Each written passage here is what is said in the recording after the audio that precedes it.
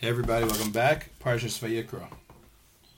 So the Sefer HaChinuch explains the mitzvahs in the parsha, right? And he says like this: there's a special mitzvah to put salt on the karbanis. Now, salt is something that brings out flavor. It does not add. There's an isser to put on honey. You can't put on anything that changes the flavor of the carbon, only to bring out what's inside. Because a carbon, or at least carbon chata, so a lot of times people would bring carbonis is so to speak, is in place of a sacrifice of themselves, and everyone has to give service from his own way, with his own personality, with his own talents, and koyches nefesh being brought out. So we have salt on every single carbon, a mincha, animal, a flower, everything. So the Mechinuch says like this: V'alkein. One of the reasons is explaining why we put salt on every carbon. In order to inspire the soul of the person bringing the sacrifice, he's commanded to bring things that are dear to him and sweet and pleasant. In order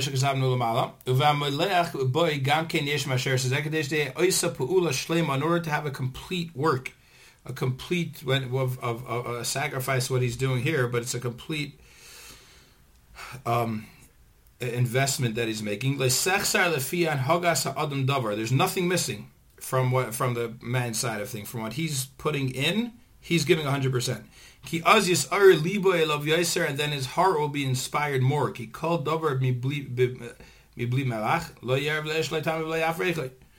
The smell and the taste of something is not as good if it isn't salted.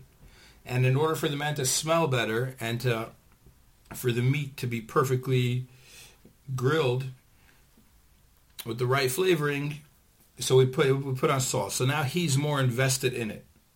He's more invested into his mitzvah that he's doing of bringing carbon. That's a fascinating thing, because a lot of times this carbon, it says a carbon chata, someone sinned, or a carbon shegeg, but it's for different kind of things that he has to do.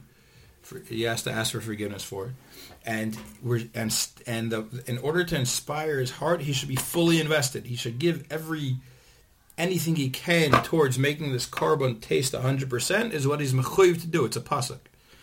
That means most of the time, people don't actually work on ourselves, because we're afraid to own up to our sins. We're afraid to take full responsibility for something we did wrong. It's very painful to look in the mirror and say, wow, I did something bad, especially when it affects other people.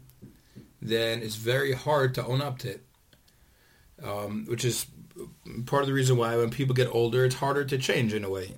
Even though technically we should be more self-aware and be able to be more responsible, but we also have to take responsibility for a lot more than just the little bubble we live in as when we're younger.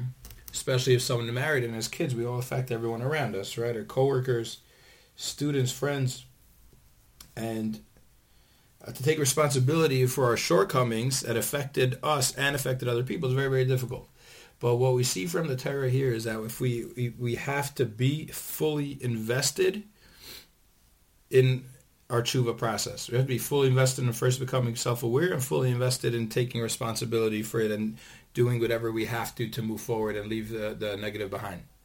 It's a very, very painful thing. And it's very, very, very, very chashuv thing. It's a tremendous,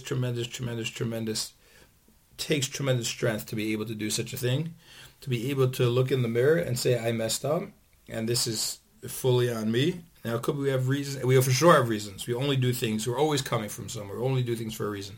We're always coming from somewhere.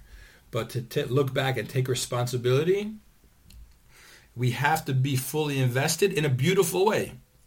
Over here, putting the salt is like a finishing touch to this meat that he's bringing, or the flour, and it's so important. It's a pasuk in the Torah.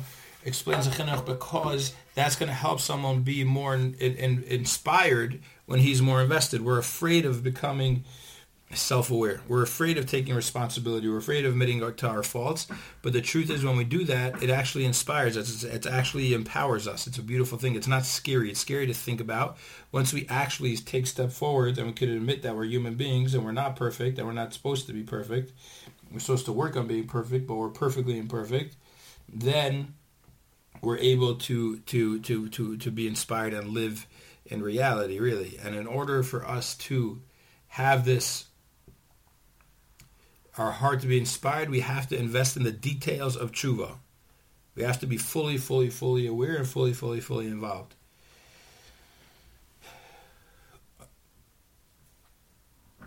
Everyone should have an amazing Shabbos.